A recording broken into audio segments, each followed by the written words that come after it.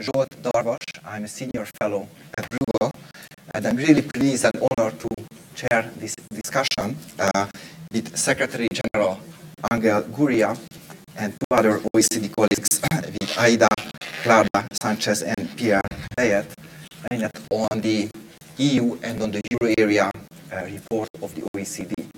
The OECD has these reports in every second year, and they have just published it today, and they have launched it here at our event at Bruegel, which is a very topical issue. Both are very topical issue.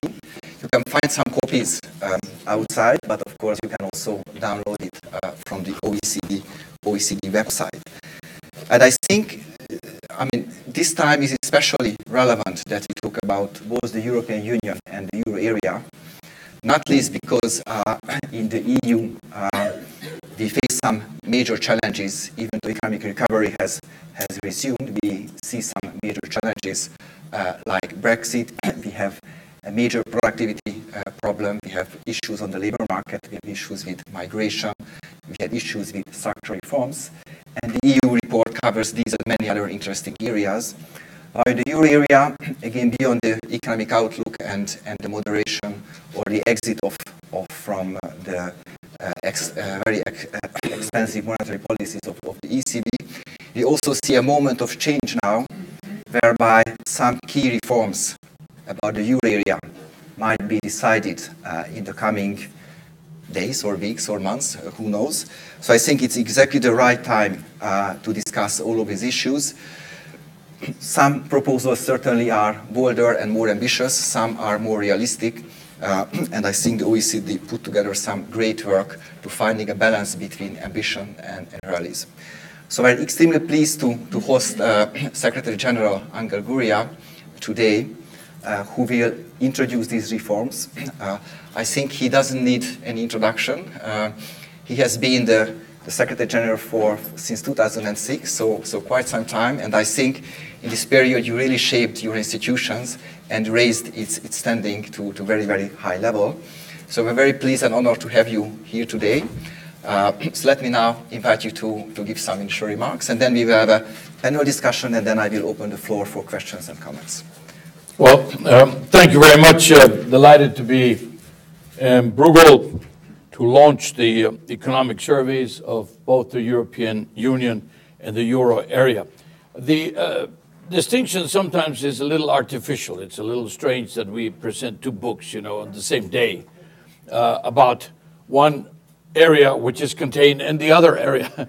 But this is the way the European Commission prefers, and also the Eurogroup, and it seems to be more useful for them. So we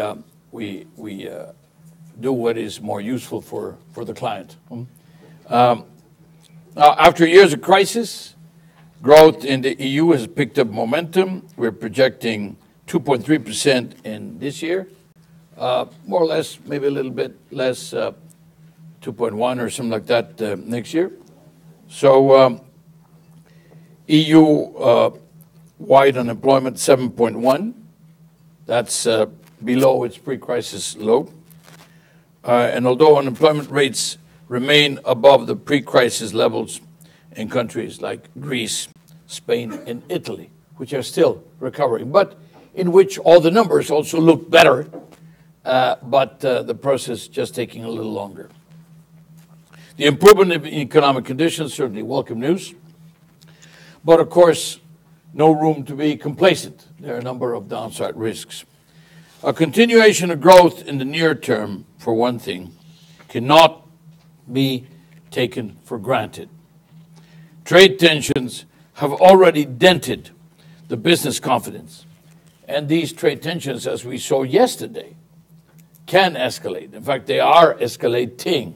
We started with steel and aluminum, and the deferral, and another 30-day deferral or whatever, and then as we were in the middle of the ministerial council meeting of the OECD, we were discussing trade and all the wonderful possibilities that trade provided to create well-being, etc.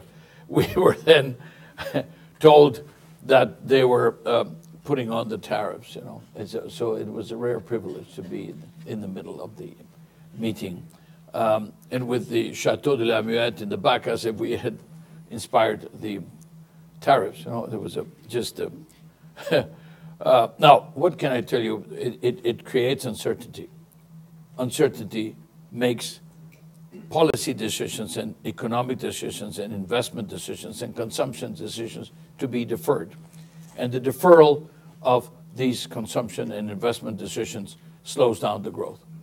So basically, forget about the ethical and the moral and the jobs and the investments. It's basically also about jobs, about recovery. And it's as we are waiting for the recovery to kind of catch up, you know, to get some traction, just at the time when we would need more projection and more promotion, etc. And then we get these tensions. Now, Europe is also aging rapidly, and productivity growth is weak. This constitutes a key medium-term challenge. I have to say, everywhere productivity is weakening. In the OECD in general, we had upwards of 2% productivity growth in the decade of 97 to 2007. And now from 2007 to 2017, it's been under 1%, and in the euro area in the last few years, it's been under 0.5%. So you basically are seeing a very, very serious deterioration in productivity growth. And that, of course, is a big, big challenge. Our surveys on the EU and the euro area identify ways in which we could make the euro area less vulnerable and strengthen what I would call the cohesion of the EU project, which basically means more Europe, more Europe, more Europe. And I can say this as a non-European. I just came back from the parliament a minute ago, where we were talking with the Econ in the parliament, and we were saying, you know, the problem with Europe is the scaffolding. So you save for 3 years to go to Europe one day. If you know you're a Mexican middle class, you finally make it to Europe, and you go to Notre Dame, or you go to Il Duomo in Milan, or you go in Cologne, and you find that it's covered with a black tarpaulin. You know, the scaffolding is, and you can't see the light, and you cannot see the vitrals, and and there's noise, and bzzz, you know, they're cleaning the thing, and you are so disappointed. But then you come 3 years later, and it's awesome. You know, this is Europe. You know, I said you can be accused of many things, but not of being too fast. But at the same time, the construction of Europe is always work in progress. The institutions of Europe are always being built. They're always being strengthened. The design of Europe is always being updated, upgraded, modernized. So basically, what you have is this very inspirational, very inspired, and very ambitious work in progress. And, well, sometimes it works better than others, and sometimes it moves faster than others. But it is still the most important integration process that we've ever seen. And it is the one that responded to our collective history in the last 100 years, and therefore of enormous consequence. And that is why we, from the OECD, 2/3 of our membership are Europeans, you know, give a lot of importance to things Europe or Europeans or Eurozone, etc., that we're looking at. Now, what do our reports say? Well, we survived the crisis. A lot of people were saying the demise, you know, this improved the functioning, but there's certain signs of fragility of the common currency. We have to complete the banking union. We need a fiscal backstop for the Single Resolution Fund. European Monetary Fund? Perhaps. But why call it like that? I mean, it looks like a provocation.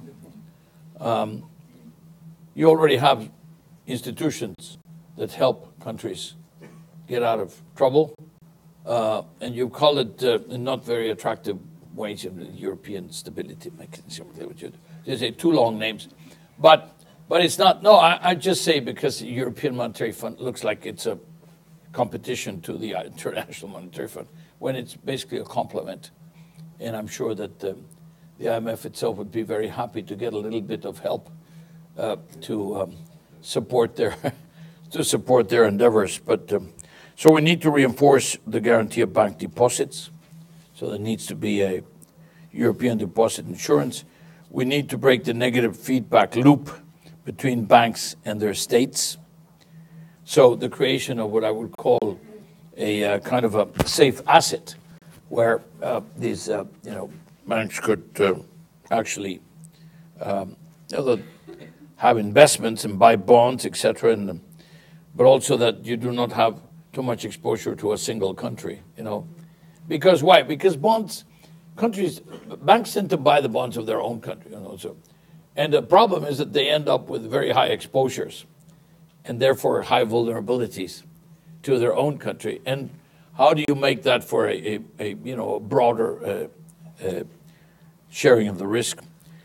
The second thing is about, how do we avoid, or if inevitable, how do we get less impact from future crises? Mario Draghi said, whatever it takes, which gave a lot of confidence to the markets. But the problem is monetary policy cannot do the trick by itself. And second, we certainly have run out of a lot of room now after monetary policy has done a lot of good.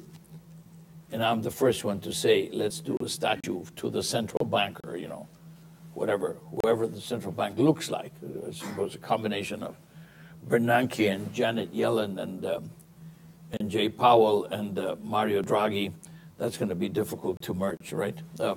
But the central bankers have done a wonderful job. The problem is they've done a wonderful job with central banking, which is what they do. But the problem is, how do you move from central banking to structural change when monetary policy is already in reverse, where fiscal policy has a lot of limitations because of the question of, you want to reduce deficits, you want to reduce the size of the debt, and you want to bring it down, debt to GDP. The markets are more demanding all the time. They're getting tougher. And the markets are starting, which is probably good, to discriminate better in terms of risk. So if you have a situation like that, what do? Go structural, go structural, go structural. And of course, go national, go national, go national. So going structural, what does it mean? Well, it means education, innovation, regulations, competition. It means flexibility in the labor market, flexibility in the product markets. It means, R&D. It means the universities, the financial system. These are the kinds of things that are going to keep the thing going in the medium and long term. And there's, of course, the integration in the capital markets. I have a statistics here that says that outstanding corporate bonds in the European Union are about 10% of GDP. Bonds, corporate bonds, European Union, 10% GDP. Corporate bonds, United States, 40% of GDP. So you could say the deepening of institutional credit markets in the United States, 4 times as much. Well, because we know, with the universal banking model in Europe, it's mostly the banks do a lot of the work, but basically that means there's a lot of development of capital markets that can still be done, the deepening, and that still is a potential. Now, productivity, again, productivity. Barriers and services, energy, transport, digital markets. Barriers of entry, barriers of exit. The churn, which means birth of companies and death of companies, is slowing down. That means less vibrant markets. Too many zombie companies that are preserved too long by the banks who just roll over the loans, and not too many new companies. Why is this serious? Because zombie companies misallocate resources, but who creates the jobs? New companies. In fact, think of what happens when there are some of these mega mergers. You know, the first thing the two chairs or the one who bought the other one announces is synergy, which means I'm going to fire 20,000 workers, you know, from the companies all over the world, and we're going to save $2 billion of, you know, of salaries and whatever, and then it's going to be even more, and then they're going to, these are the kinds of, so where do you create the jobs? In the new companies. And the new companies mostly are small, medium, startup, etc. So there has to be this churn, this vibrancy in the markets. The regulatory burdens are crucial. When you're talking about energy sector, when you talk about electricity, when you talk about things like telecom, etc., you're basically talking regulatory cross-border. There's still small units of business all over Europe instead of one single integrated. That will really give you the power and the technology and the big investment and the economies of scale, etc. So that still has to be done. But also, 40% of the European adults still lack digital skills. Okay, so you have underdevelopment of the capital markets, you have underinvestment, you have underskilling.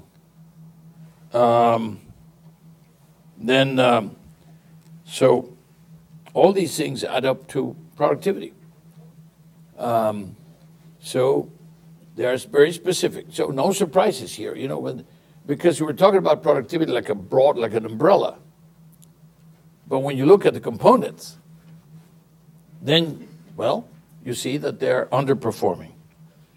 What about the EU budget? Well, we have a graph here that basically says it's going down in real terms. It's 1.1 or going to 1.0, maybe under the 1% now. And they're asking for one to go up to 1.3. We support the broader, stronger, somewhat broader, somewhat stronger. It's still, it doesn't even look in the graph, it's flat. It doesn't come out in the flat. I mean, 1% in the graph. You really have to make very, very detailed graphs. The scale of the graph has to be very, small. So why? Because you really are, and you're asking more and more things from the Commission and from the Union. And at the same time, they're not being provided. So it sounds like the discussion of my budget at the OECD, or maybe your budget here at Bruegel, where the donors, the ones who contribute, tell you that you should do more and more things, but they don't give you more money. So we support it. It's as I said, about 1%. And reforming the budget has become even more urgent with the Brexit because that's a 7% gap. And that is going to be difficult to compensate. There's also R&D. The Commission should do more R&D. And there's some room also to reallocate. I would reallocate common agricultural policy funds, for example, to digital and structural changes. Please don't tell anybody this from the agricultural. But also I would allocate resources to the lagging regions, to the question of making Europe more equal in the regions, in the different parts.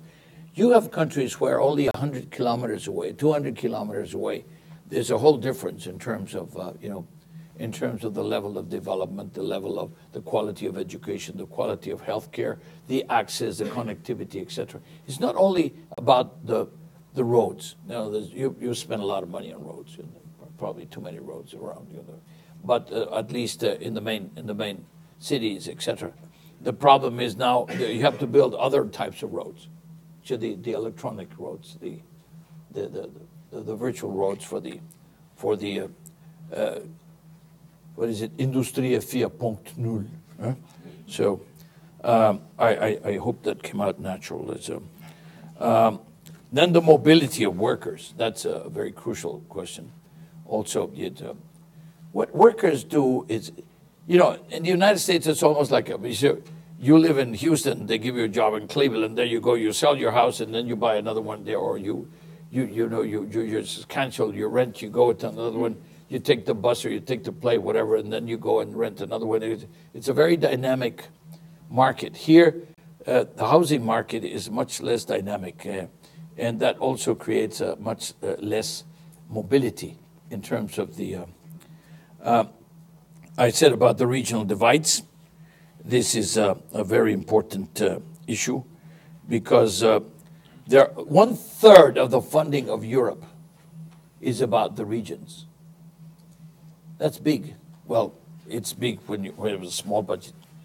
Small, but it's a very large percentage. But the question is, are they allocated well? Is it dedicated to the right kinds of things? Or is it most to physical issues rather than the preparedness of the people, the workforce, the skills, etc.? So, dear friends, the future is becoming increasingly uncertain, but Europe has shown its capacity to survive difficulties by jumping ahead when needed. So let me finish with a short story. I was only 17, 18 years old. And I was working, because in Mexico it's not uncommon, at least in that generation, that we would work and study at the same time. And I was beginning my economic studies in the National University of Mexico. And I was working in the Federal Electricity Commission of Mexico. The Federal Electricity Commission was very modern in the sense that it was funding itself with World Bank loans, but it was also funding itself with bond issues. This is 50 years ago. I was precocious, by the way. It's not that I'm so old. But 50 years ago, the unit, the money, was European units of account. Bond issues were being issued in the remote place that was Mexico 50 years ago. Today we're better now because we beat Germany day before yesterday, or whatever, But regardless of that, 50 years ago, not so famous, and this is one agency of the Mexican government issuing bonds in European units of account, way before the ECU and way before the EMU and way before this. And already there was an attempt to create what was then a virtual currency. You had to calculate the interest payments without machines like today in 14 different currencies in order to, because they're all weighted. And of course the Deutschmark was the big guy. The French franc and everything had to be calculated. But the point is, there was already 50 years ago. I mean, the euro is a youngster, it's a teenager. But 50 years ago, there was the attempt to create a single currency. So this is why I say you cannot accuse the Europeans of being too fast. They take their time, but when they're done, it's awesome. Thank you very much.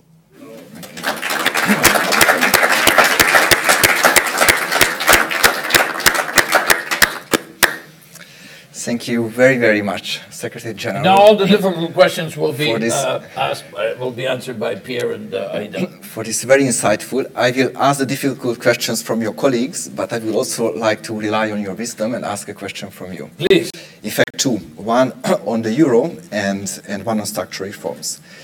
Now, on the euro, you described also many different options for completing the monetary union and said that more Europe, more Europe, more Europe is what needed, and also the report has a number of details. But if you would advise European leaders what should be the priority for the reform of the euro area, what elements of the euro reform would you put to the first places? Well, first of all, what created the crisis? It was the banks, the financial sector. So I think, although it was in a way imported, what happened is that in the end, look at what has happened. The Americans were a lot more decisive in curing the problems. The Americans were more decisive, and they threw much bigger amounts of money to the banks, and they consolidated, etc. And now you have probably a too big to fail problem again, or bigger ones. But the banks are about roughly 10 times more capitalized. And you basically still in Europe are facing some cases of undercapitalization or not full capitalization. And then you still have some, I would say, regional cases, because we took care of UniCredit through the market. Monte dei Paschi di Siena was negotiated with the European Union in the form of a precautionary capitalization, which hopefully will be temporary. Hopefully, in the end, Italy will make money, because if you buy when it's low and you sell when it's better, But then they found that they had these regional banks, Vicenza, Veneto, etc., which are going to cost them.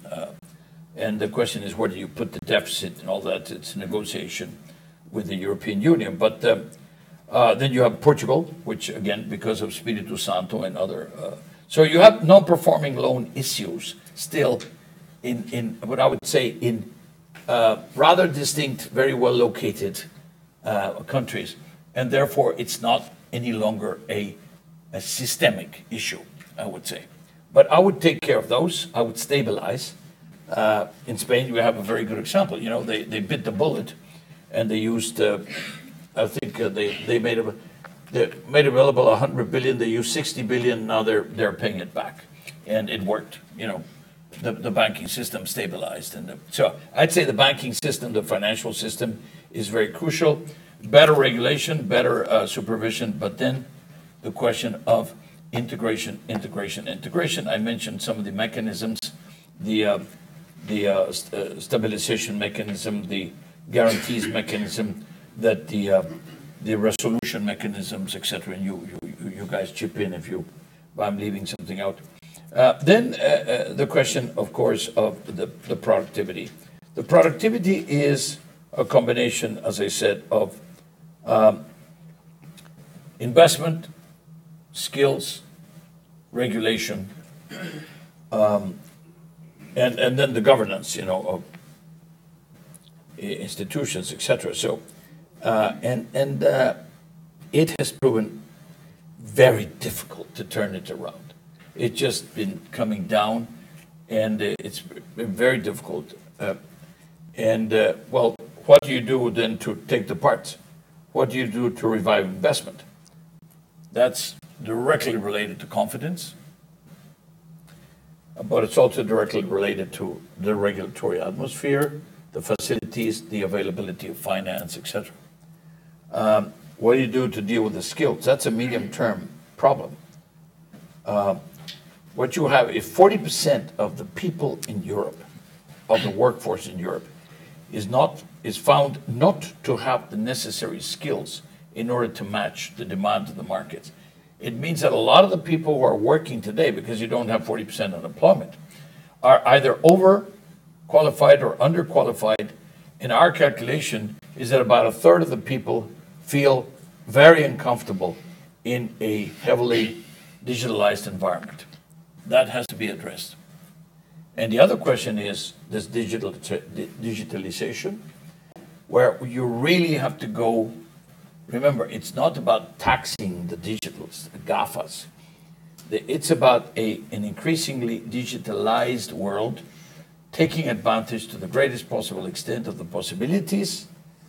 And then, I would say, last but not least, all of these things have to be done in a context in which it is inclusive.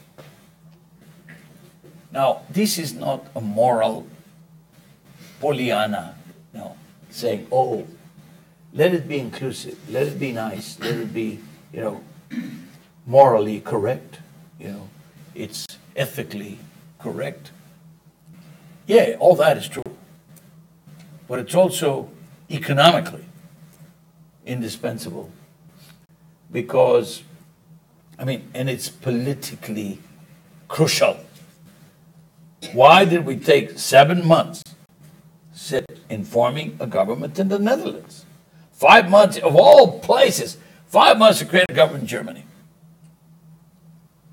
The latest results in Italy, the fragmentation in Spain, the results in Austria, okay? Just take a look at the whole thing, huh?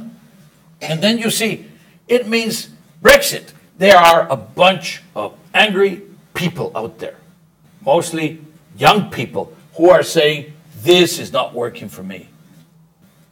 And I think this is the greatest single threat that we are facing. And I say we, because that means I always speak as we when I speak about Europe, so they think I'm European. Well, they don't think I'm European, but they say, why does he speak of we? Because I like the Pope, but it's a we believe that, but basically because, this is our context, but basically, this is the greatest concern.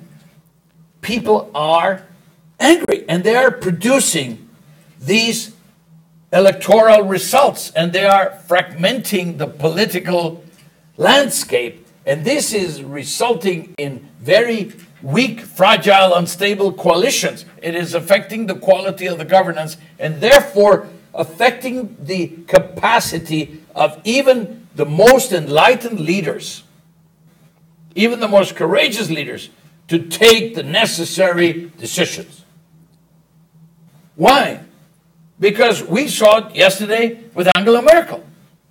She stood strong on a policy of migration, which was then rejected by her own CSU, coalition member. And, that's as close as it can get, CDU, CSU. But what happens there?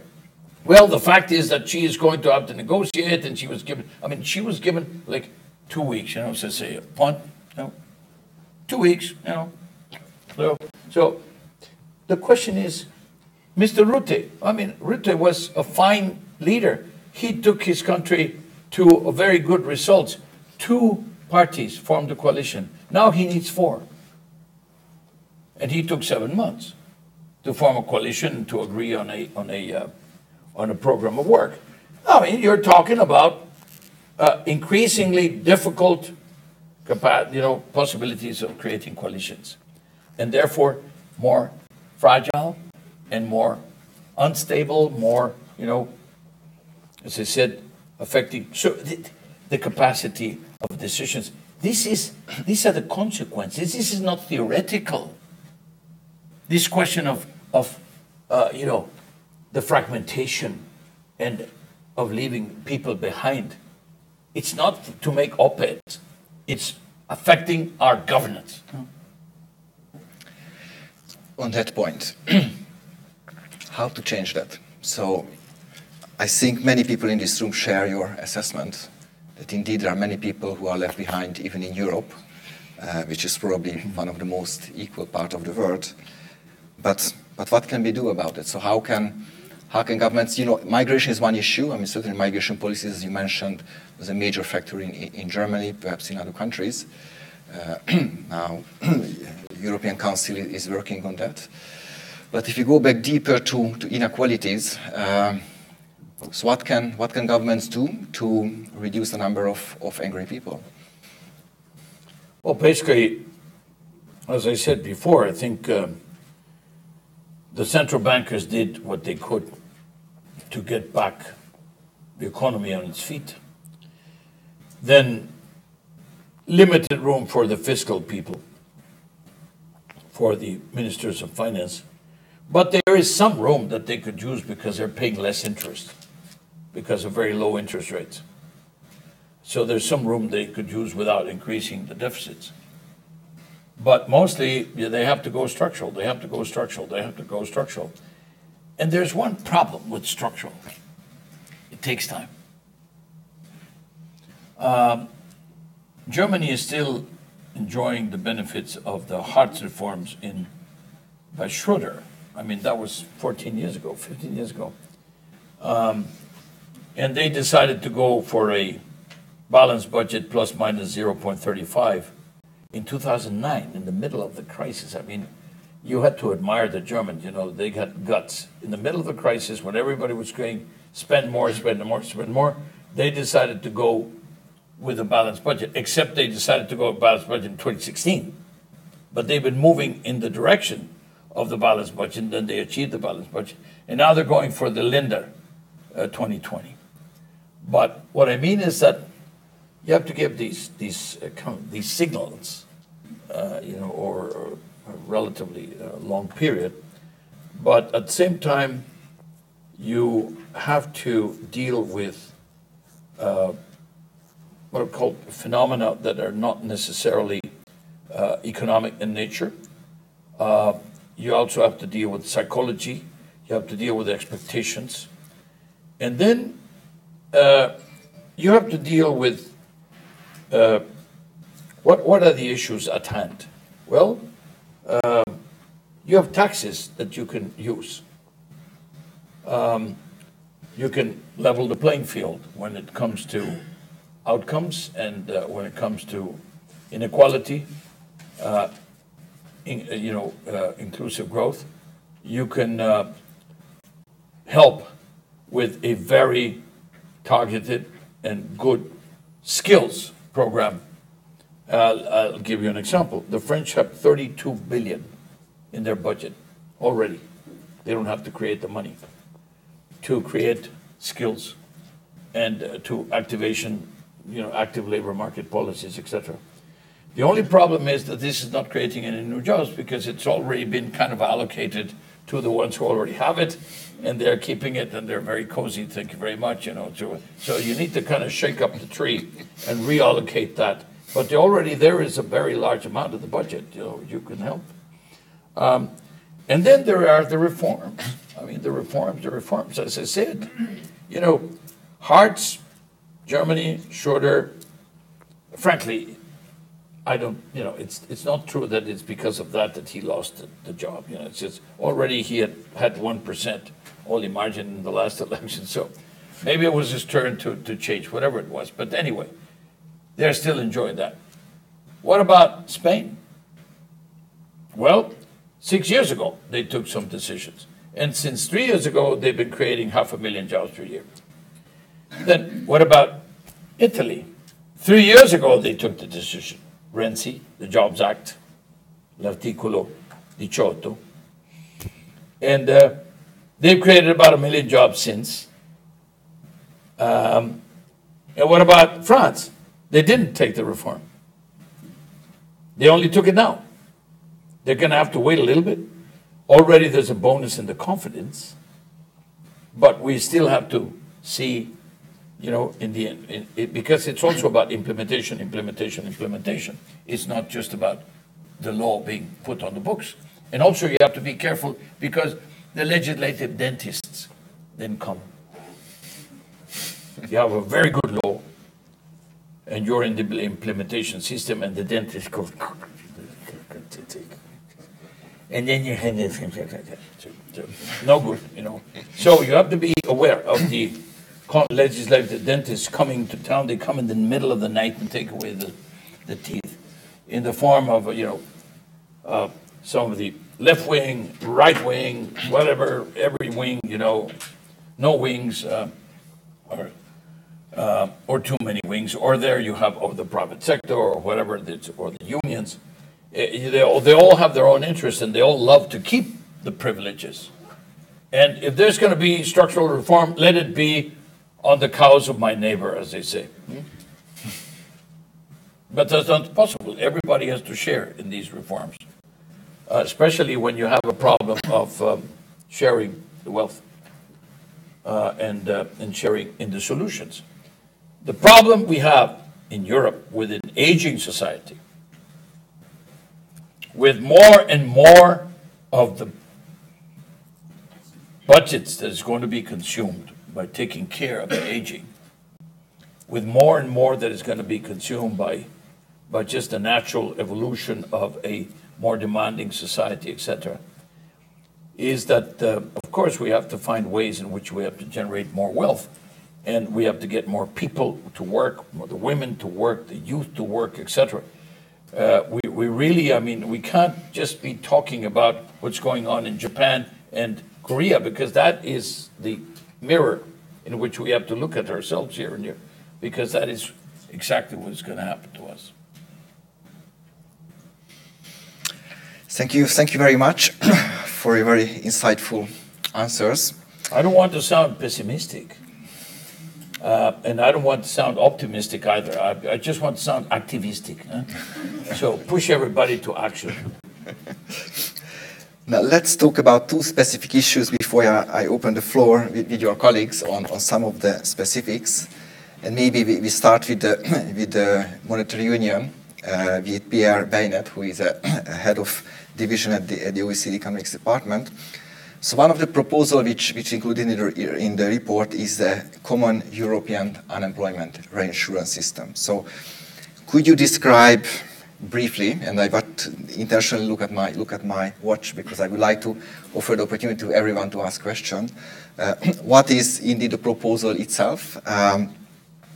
How it would avoid the typical problems which is mentioned, for example, permanent transfers from let's say Germany to Italy, which is sometimes feared, and how can be it introduced?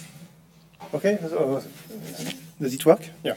Thank you very much. So just maybe the starting point where we come from, in the Euro area report, the main issue we have is like how to avoid the next crisis. The crisis will come one day in the euro for sure. There will be a next crisis, but how to avoid that it destroys the euro area. And so the starting point is like what can be done next time there is a big crisis. Can we count on domestic fiscal policy, a national fiscal policy? Now the debt level is very high, and it's going down progressively only. So we have a very strong key recommendation in our report that countries should really use the good time now to try to reduce debt as fast as possible without derailing the recovery, so that we have some margin next time the crisis hits to increase the deficit and support the economy. But this will be, we believe, quite limited. We have the monetary policy. We said that it's overburdened. So we don't believe, maybe the ECB will start normalizing at one point, but maybe by the time the next crisis hits, it will not be in a situation where the ECB could again give so much boost to the economy as it did last time. And then we have the private sector, which is also helping in case of big crisis. We saw like a lot of unemployed in Spain, in Germany, in Italy. They are moving in place where there are more dynamism, so there are a lot of these people going to Germany. So it's kind of a private natural solidarity, but it's also limited in Europe. People don't move that much. We mentioned the capital markets that are not so developed. So that's why we thought we need another instrument. And this other instrument has been proposed not just by us. It's like an idea that is up in the air for some time. And the IMF had a proposal. The Commission had a proposal just recently about an investment protection fund. And we have our proposal also. So it's just showing different kind of proposals, which is focusing more on unemployment benefit reinsurance scheme. And so maybe I can show just a few slides to describe, maybe if I can take to describe how it could work. I don't know if somebody can put the PowerPoint, otherwise I will explain with the PowerPoint, but if there is... just explain. Yeah, I just explained them. So those who took the PowerPoint presentation, there is at least one there. the idea is like unemployment is a. You want to? No, I don't need it. Thank you. Yeah, this one. Maybe for those who have it, I can tell you which. Okay, good. Oh, you got it. I just need to talk a bit more and then it comes. Okay, so how does it work? This? Okay. Okay. So the idea is like during the crisis, I mean, we want also Europe to be closer to people. So that's also why we focus on unemployment reinsurance scheme. So we want for jobless people to benefit from more solidarity. And we also believe that this kind of spending, the impact on the activity is very high because jobless people tend to be people who have like a difficulty to live, of course. And so if you give them more money, they will spend it. It's good for growth. And so what we propose is a scheme because we don't want also to harmonize, because each country can have different way of dealing with their labor market. We don't want to create permanent transfer between countries because we know that it will be difficult for some country to accept. So that's why our scheme is like a reinsurance scheme. So basically, if a country is hit by a big shock, so it will work only in the scheme we are simulating. It's some parameter we decide. I mean, it's just to illustrate how it would work. It's not like the parameter I would mention are not what we really propose to be put in place in reality, but just give an idea of how it could work and what could be the benefit. So we would say, like, if a country has like unemployment above a long-term average and also increasing above a certain threshold, so we don't want for small increase of unemployment the scheme to be activated, so it has to be for big shock, they will get 1% of GDP transfer. So actually what we decided, I mean, when you simulate is like you have an increase of unemployment of 1 percentage point, you will get 1% percentage of GDP of help from this scheme. So it's quite big.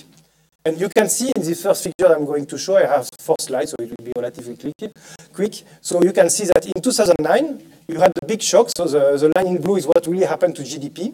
And with our scheme, you can see that the impact of the shock overall for the full euro area was much smaller, like about 1% less. In the second crisis, in 2011, 2012, and up to 13, when we had the double depreciation in Europe, you can see again the green line, which is above the blue line. So the scheme is very good at smoothing activity. And of course, later, growth will be a bit smaller because the purpose of this scheme is not to be in permanent deficit, is not to lead to any transfer. So there is a mechanism in our scheme to repay. So once a country gets money, then the other country, after it reaches a certain amount of deficit, they will start to repay. And actually, also because we don't want country to abuse this scheme, we have also some kind of penalties for countries that draw too many times, then they will start to repay a bit more than the countries that never draw. So what does it... Okay.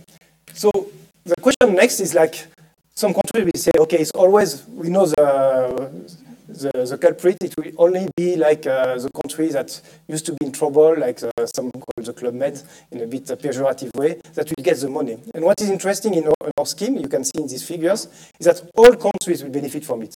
So of course, you can see on the left, that is mainly Ireland, Portugal, Spain, Greece, that in our simulation got the biggest amount of money, 5% of GDP. By the way, why 5% of GDP? Because in our scheme, we decided to cap the amount so that it doesn't get too high. On the right, sorry, yeah, on the right. On the right of the graph. But in the middle, you already have Netherlands, which is getting as much as Italy. And then you have Germany, which is getting almost 3% of GDP.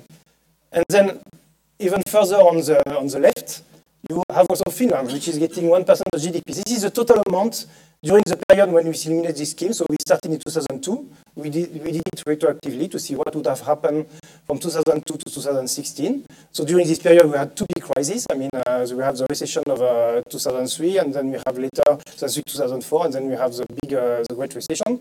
And we can see that all European countries would have benefited from this scheme. Now,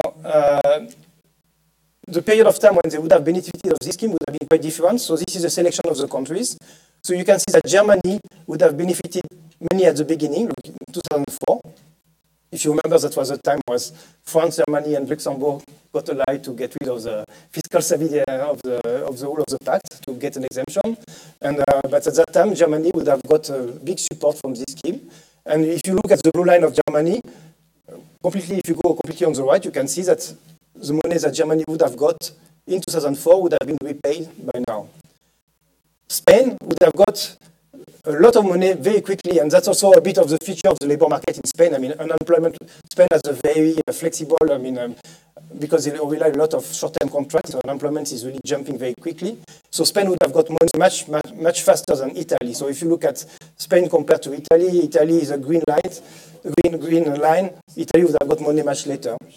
And then Spain, you can see, is capped at 5% because this is a feature we put in the scheme to avoid that a country gets too much. So I didn't show Portugal, but Portugal would have been capped also.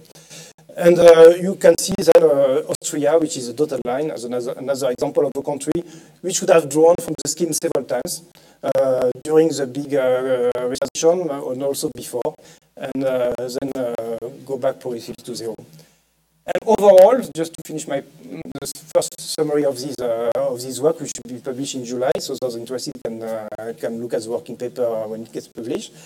You can see that the fund is going into negative, of course, because during this period we had two big crises. So, but the deficit of this fund would be only 2%. I mean, some could say that 2% is big, but it's overall, if you look at, I mean, it's not huge. I mean, it's not something that Europe cannot afford to finance. And every time after a crisis, the fund returned progressively to zero. So you can see in 2004, 2005, and 2013, we go back. So it's still, in the simulation, it's still -1. Of course, it's not back to an equilibrium, but this was an exceptional crisis. So except if you keep having this kind of very big crisis, it will be... So it's financed by borrowing. And then... So the mechanism, the scheme is a fund that could borrow money. Issue bonds like it could issue bonds. It could be maybe useful also if you want to create a European bonds later. But there are also contribution from countries so both mechanism works. So it's financed by borrowing, but at the beginning especially, but then country pay back. Some budget. Yeah, exactly. Because the way, I mean, I don't want to enter too much into technicalities, but the way we did it, initially the fund has no money, and country don't contribute if there is no event. So the fund is basically inactive if there is no recession. As soon as there is a recession, they get money, the fund borrows, and then the countries start paying back later. That's That's it. I mean, I very much like the idea of borrowing because I think that's clearly necessary if you want an effective fund. And this idea is also, I think, relatively straightforward and might help its acceptance that there is no cross-country transfers in the long term. Now, very, very shortly to Aida Kadra, who's a senior economist at the OECD Economics Department, but I have to mention that she was a research assistant at Bruegel in 2007. So nobody's perfect. I'm very pleased to have you here again. So on just one question on the EU budget and the regional funds. Also, Secretary General mentioned that this is a time of reforming the funds, and he also highlighted the importance of supporting the poorer regions in Europe. So one question is clearly whether the existing policy of cohesion policy, how effective it was according to your assessment. I mean, I read many papers, and I have to say I find very different outcomes. So some say that there's a big effect, especially if we simulate a model. If more empirical studies typically find, I think that the impact is more questionable. Some find that the impact is only lasts for the short term, but vanishes after, so it doesn't raise the long-term level or growth. So one issue, and certainly the crucial issue since you had the negotiations, how to reform, how to change it. So maybe I just wanted to show one slide to motivate why this is important. So if I can get up my own slides here. I'm sure the slides will come. Okay, because as I think what is important to realize is that Europe is now growing, but we are not growing together in the sense that the crisis not only reduced the convergence across countries, but also reduced the convergence among regions. So while until the financial crisis we could see that disparities in GDP per capita across European regions were falling. Now, after the crisis, they are starting to diverge again. So that's why it is important to now, I mean, the discussion on the budget gives us an opportunity to rethink the cohesion policy, but also very topical because we see these deep divergences increasing. And now you were asking, as the Secretary General said, regional policy absorbs a substantial amount of money from the budget. It's about 1/3. You very well said that there are many studies that looked at the impact of the structural funds, and I have to say that the results are quite mixed. So yes, they have contributed to convergence, but sufficiently so, given the amount of money that are being dedicated to this? Well, the question is out there. So in the report, what we propose is that we need to rethink cohesion policy. Going forward, there's going to be less money, possibly, for a regional policy because well, we will have to, there are other priorities that need to be financed. We have migration, we have other issues on the defense, other issues on the table. So the important thing in view of this increasing divergence is that regions that are lagging behind should receive most of the funding. At the moment, this is not the case. About 25% of cohesion spending is going to relatively richer regions. So we think that the money should go to the regions that need it most. And then in terms of the targeting of spending. So at the moment,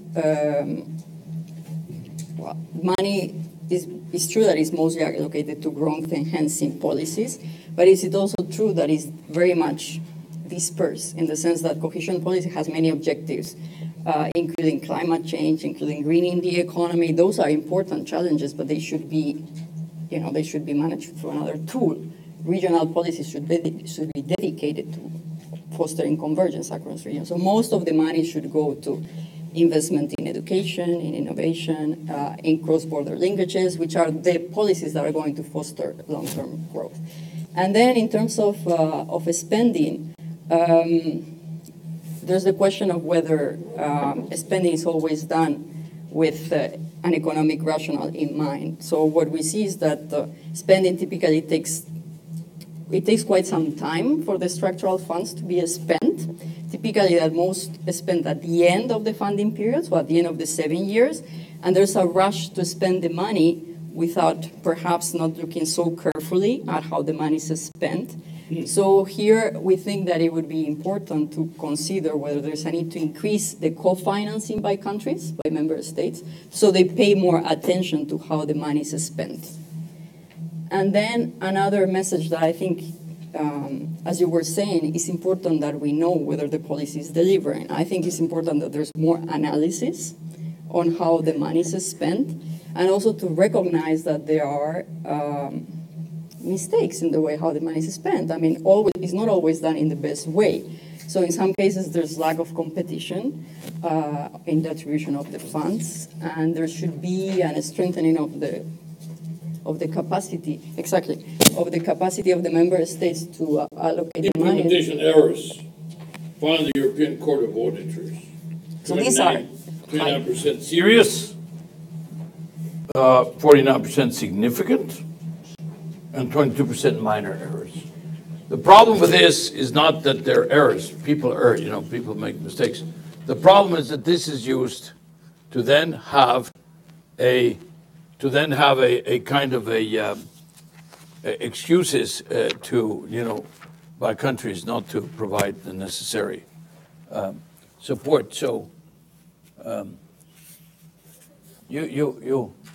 you get a copy because I see that you would like to have a copy. You're complaining that you don't have a copy, so you too, you get a copy. Okay. I think there are some other copies outside as well. So. Yeah, well, maybe they ran out. Okay, so if I would try to translate your assessment to an evaluation of the Commission proposal, some aspects you probably welcome, for example, the increase in national co-financing, but some aspects you probably don't welcome, namely that they continue to want to use this policy also for the most developed regions, and also that they wish to include not just GDP per capita as a key indicator, but also like climate change and other indicators. As you said, they should be, in principle, should be financed from other funds. But now let me open the floor now for questions and comments. We still have half an hour. So if you would like to ask a question or comment, please raise your hand. I ask you to first briefly introduce yourself and also try to have your comment or question rather brief if possible. Sure. Kurt Geiser from Backbone Consulting in Germany. Mr. Secretary General, it was fascinating to listen to you. You spoke about trade, but you did not mention WTO. All the discussions we have about WTO, can they have the effect that the importance of your organization will grow as far as trade is concerned? Thank you. We are very happy to work with the WTO and for the WTO. They are responsible of the trade discussions. They are the place where the appellate court exists. When it comes to trade, we have a trade committee. We have created the global value chain concept in terms of looking at the micro numbers of the global value chains. We have created and discovered, not discovered, but necessarily put numbers, values on the trade in value added flows. Today we can calculate the flows up to 2015. I think we're going to come out with numbers for 2016 very soon. This is massive number crunching. This is why we're talking about 2 years behind or a little bit like that. But this is with numbers from 10,000, 15,000, 20,000, 30,000 companies. So we're no longer talking about macroeconomic numbers and national accounts analysis. We're talking about micro numbers. And basically, what you have is that, global value chains, trade and value added services, STRI, the Services Trade Restrictiveness Index. We created that. And we actually can give the German Minister of the Economy, Mr. Altmaier, we can give it to the Australian Minister of Finance, we can give it to the Turkish Minister of Economy, we can give it to the Mexican Minister of the Economy, one page saying, these are the 20 sectors, and this is how good you are on those 20 sector services. This is the average for the OECD. Are you below or above the average? And this is the best performer in each sector. Are you above or, below the best performer? So if you are above the average, you can move to the average. That's a policy decision.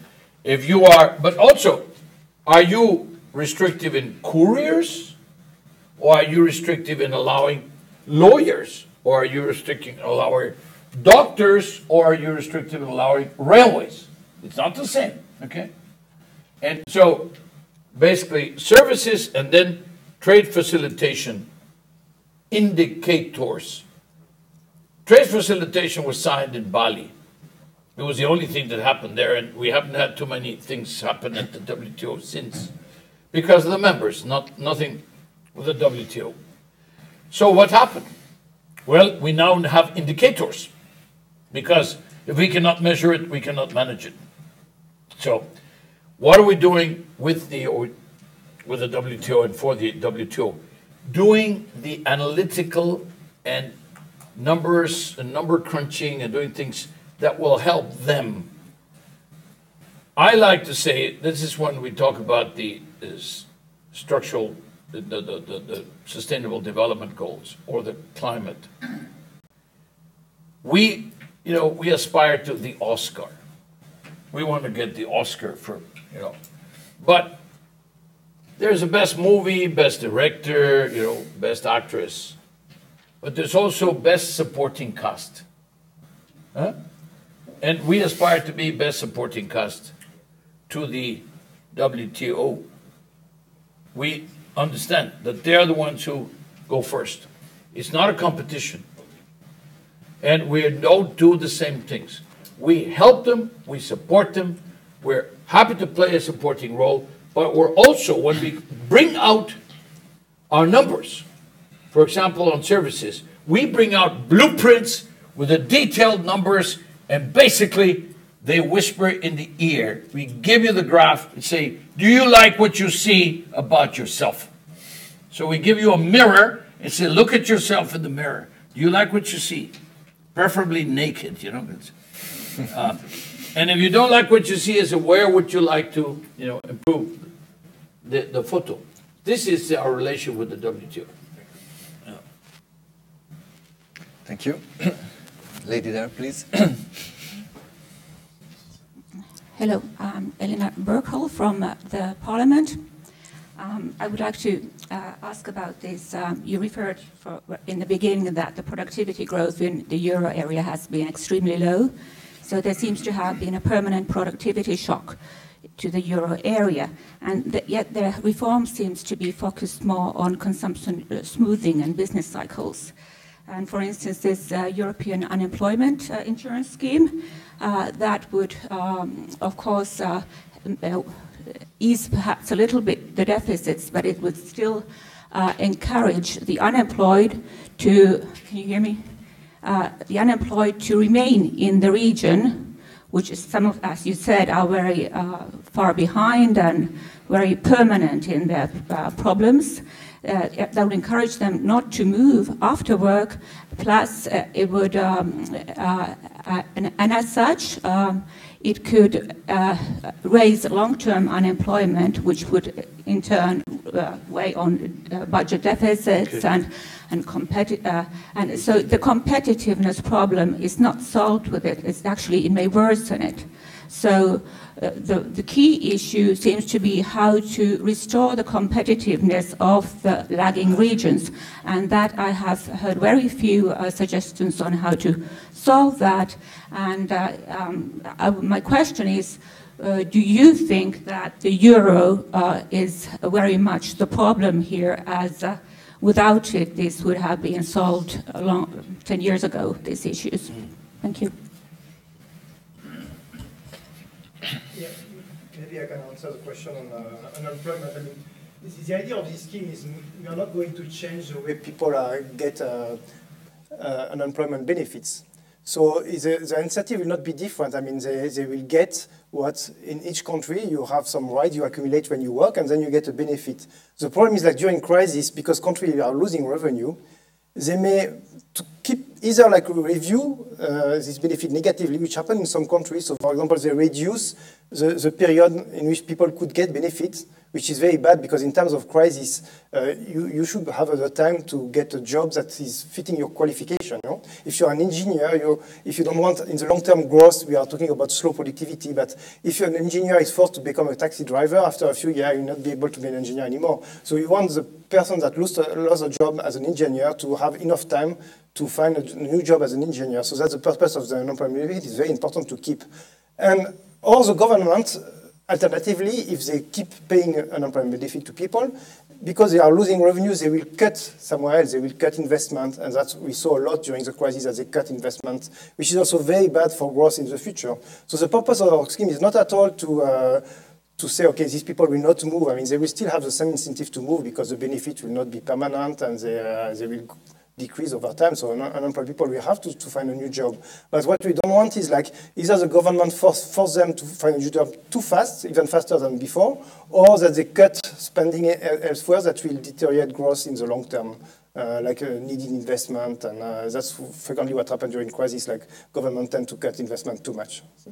The question of the moral hazard, which you were mentioning also, I think it's a question of calibration.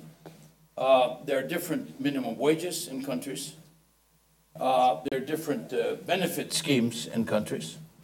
And the question is, how do you, as Pierre says, how do you make sure that the country is not cutting on the benefits in the time of crisis, but at the same time, the question of calibrating the benefits of unemployment in order not to discourage the appetite to go and seek employment are quite clear, in the sense that we've been practicing that for a long, long time.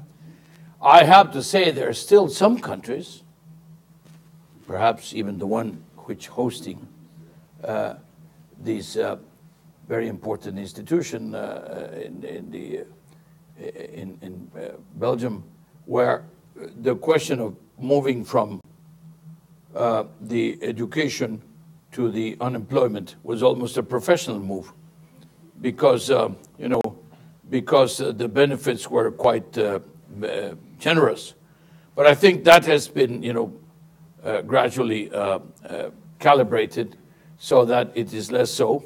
And then there is something else. I mean, there is not just a question of whether you get the same amount of money or not, but being in a job brings with it a quality that is not just the revenue, but also a certain sense of belonging, a certain sense of dignity, a certain sense of ownership, which is not, equivalent to where you get unemployment benefits. But when you're talking about peso by peso or dollar by dollar or euro by euro, the question of not having a moral hazard issue is real. But I find that very, very few countries really are in a situation where you pay so much for being unemployed that you are discouraging people seeking employment. And if that were the case, you should avoid it. You should recalibrate the numbers. Thank you. Secretary General Todd Buell from Law 360. You talked about the digital tax a little bit today in your Parliament testimony, and I wanted to press you on that a little bit. You say that there's this report that you're supposed to have done by 2020, and now you're thinking of or wanting to have it done now by 2019, but that would presume that there's a global consensus on this issue, which I don't really think there is right now. I mean, can you explain how this would come about, or how confident you are that there will be a consensus by next year? Thank you. Okay, this is like when you have a convention of stand-up comedians, and somebody says 18 and everybody laughs, because everybody knows the joke. So maybe just for the benefit of your question, there's a little bit of background. Because this is what I would call an expert's question. And also because you had the benefit of being in the earlier session in the Parliament. What is the issue here? We have been very successful in taxing individuals who had escaped the tax man or tax woman. Why? Because now there are 149 countries, actually 150 countries, that have actually enlisted in something called the Global Forum on Tax Transparency of Financial Accounts. And that means that starting last September, it's on today, 53 countries or something like that started exchanging information automatically. Which means you create an account in a tax haven, or formerly a tax haven, and the bank is now legally obliged to deliver to the authority of that country, and the authority of that country is legally obliged to send to the country of origin of that person the whole information. So your name ends up in the taxman's desk, no matter what.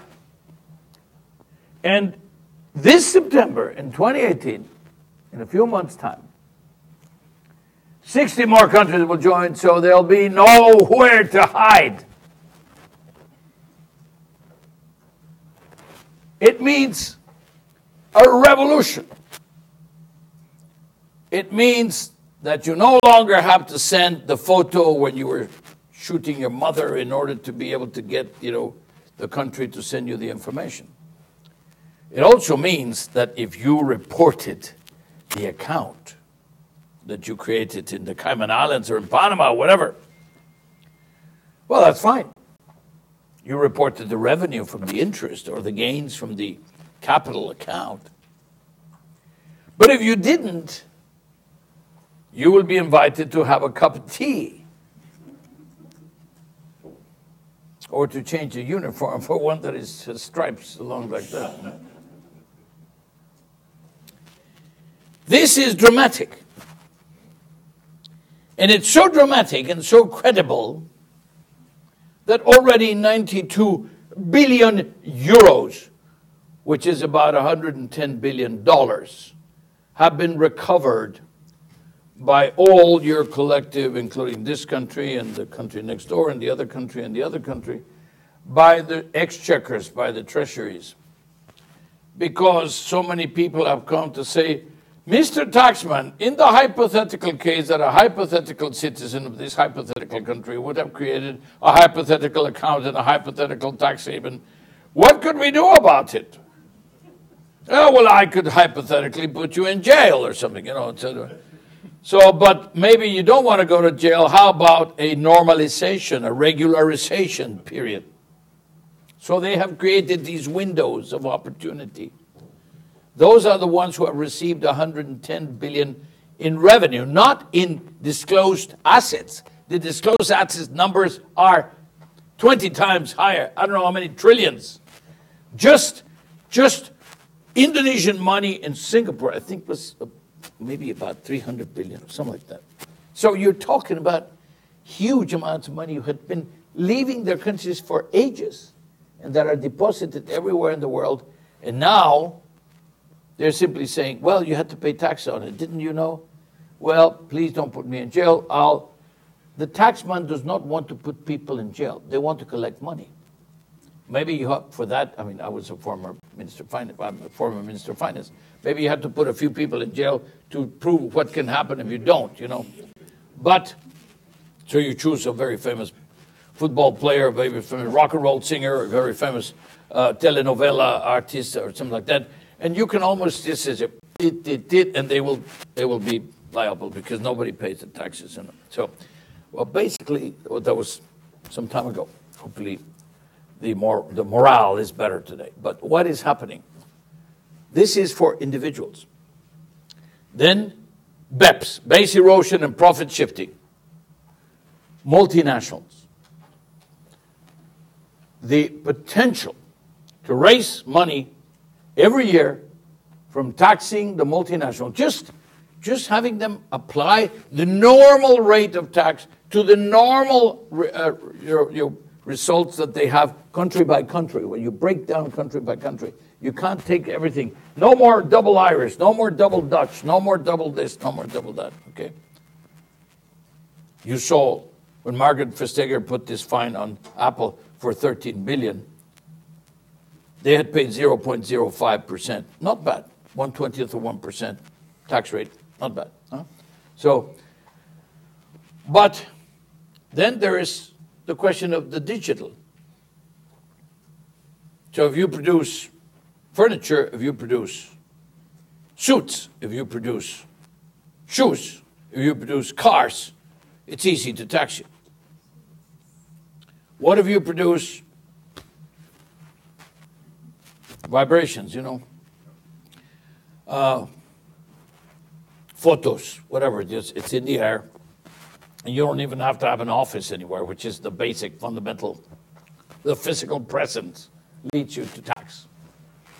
No more need. It can be Singapore, it can be in New York, it can be in Mexico, it can be in Turkey. You just send the products and they're sold and you can do billions without being there.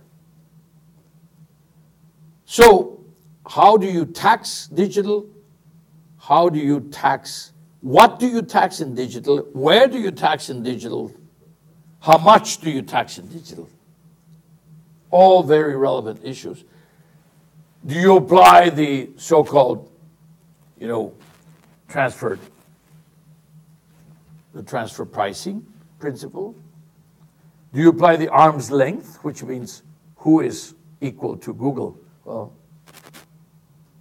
what other comparable Googles are there? What other comparables Apple are there? How are the comparables? So basically, taxing digital is a big problem because the way in which we have been preparing to tax and avoid evasion and the avoidance of taxation does not allow us, does not equip us. And at the same time, you're the Minister of Finance, and you're watching your economy, and your economy is 100, okay? And then 10% becomes digital. And that's kind of drifting out of your control. And then 20% becomes digital. 25% becomes digital. 30% becomes digital. And you're not taxing that thing. Then your base is 70% only. Either you're going to have to increase the tax, or you have to do something about the 30%. Why should the 30% not be taxed? The only problem is the 30% doesn't look like anything that is in the books. But they should be taxed. They must be taxed. They make hundreds of billions. They're the 5 largest companies. They're the 10 largest companies, bigger than all the oil companies and bigger than the automobile companies, etc. So how do you go about it? This is at stake. And you are perfectly right. What I said to the Parliament this morning is, I wrote a report to the G20 last March saying, I am writing you with a story about a disagreement.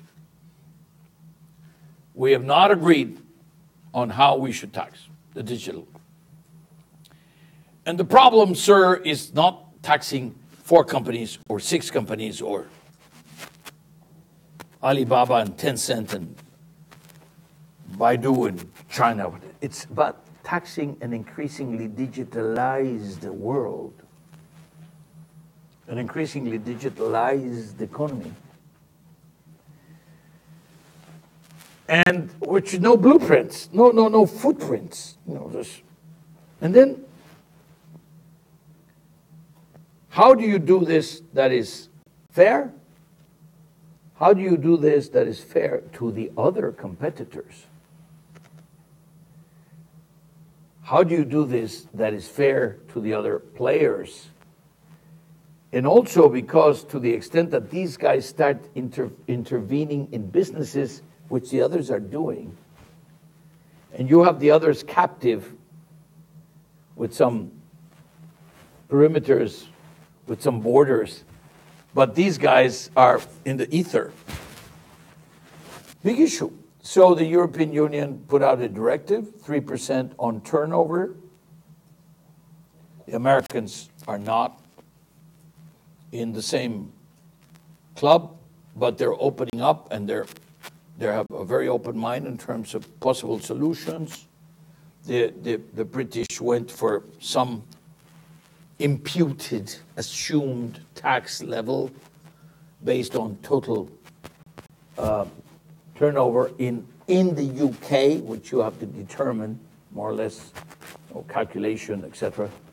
So basically, you do not have all the instruments that are necessary, and you basically do not have a single view or a single concept, a single criterion on which to tax digital today.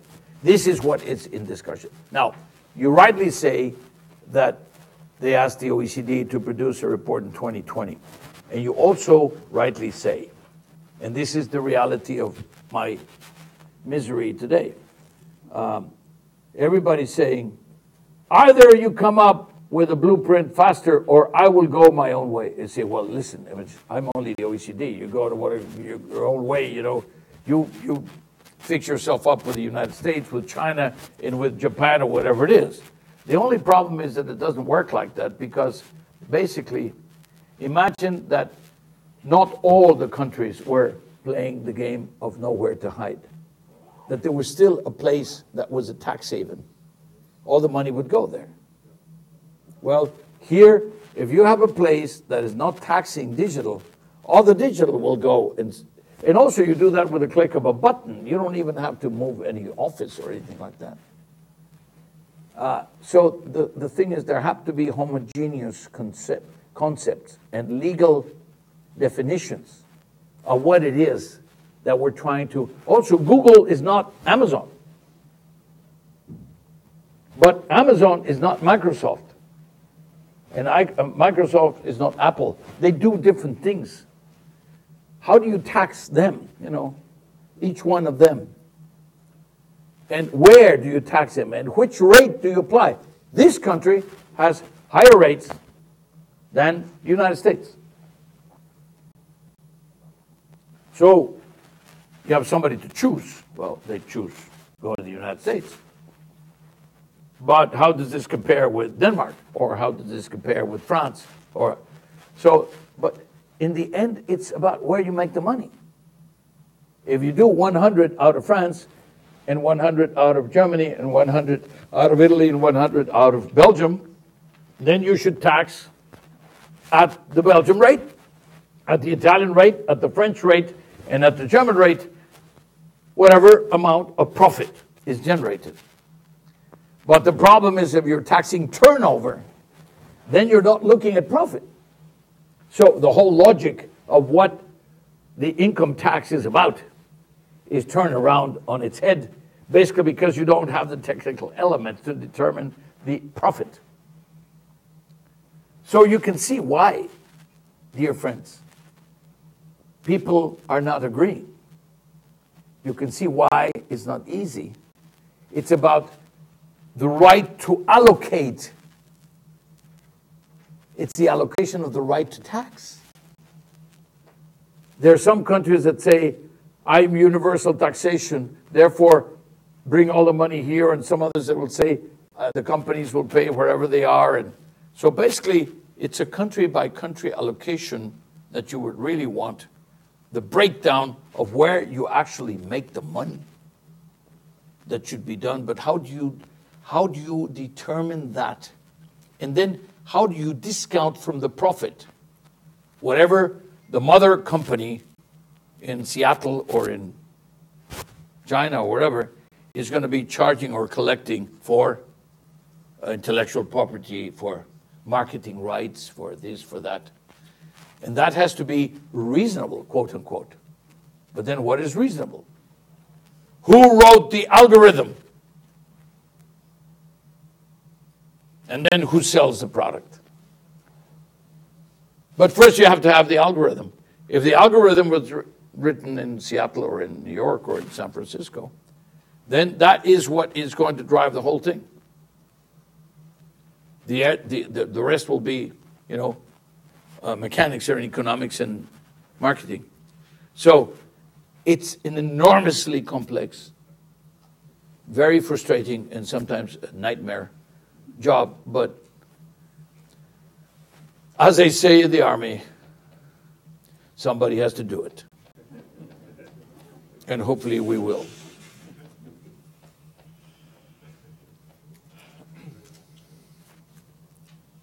Thank you very much.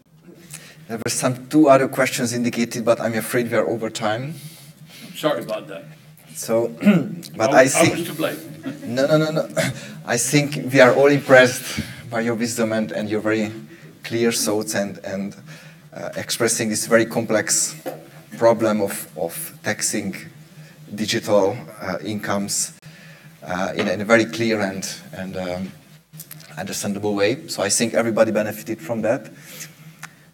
So my last job is to thank you very, very much for coming, for sharing your thoughts with us, also for your 2 colleagues with very interesting discussions, and first of all for all the bright papers that you produce. So I invite you, all of you, to read them. It's really worthwhile to read. Thank you.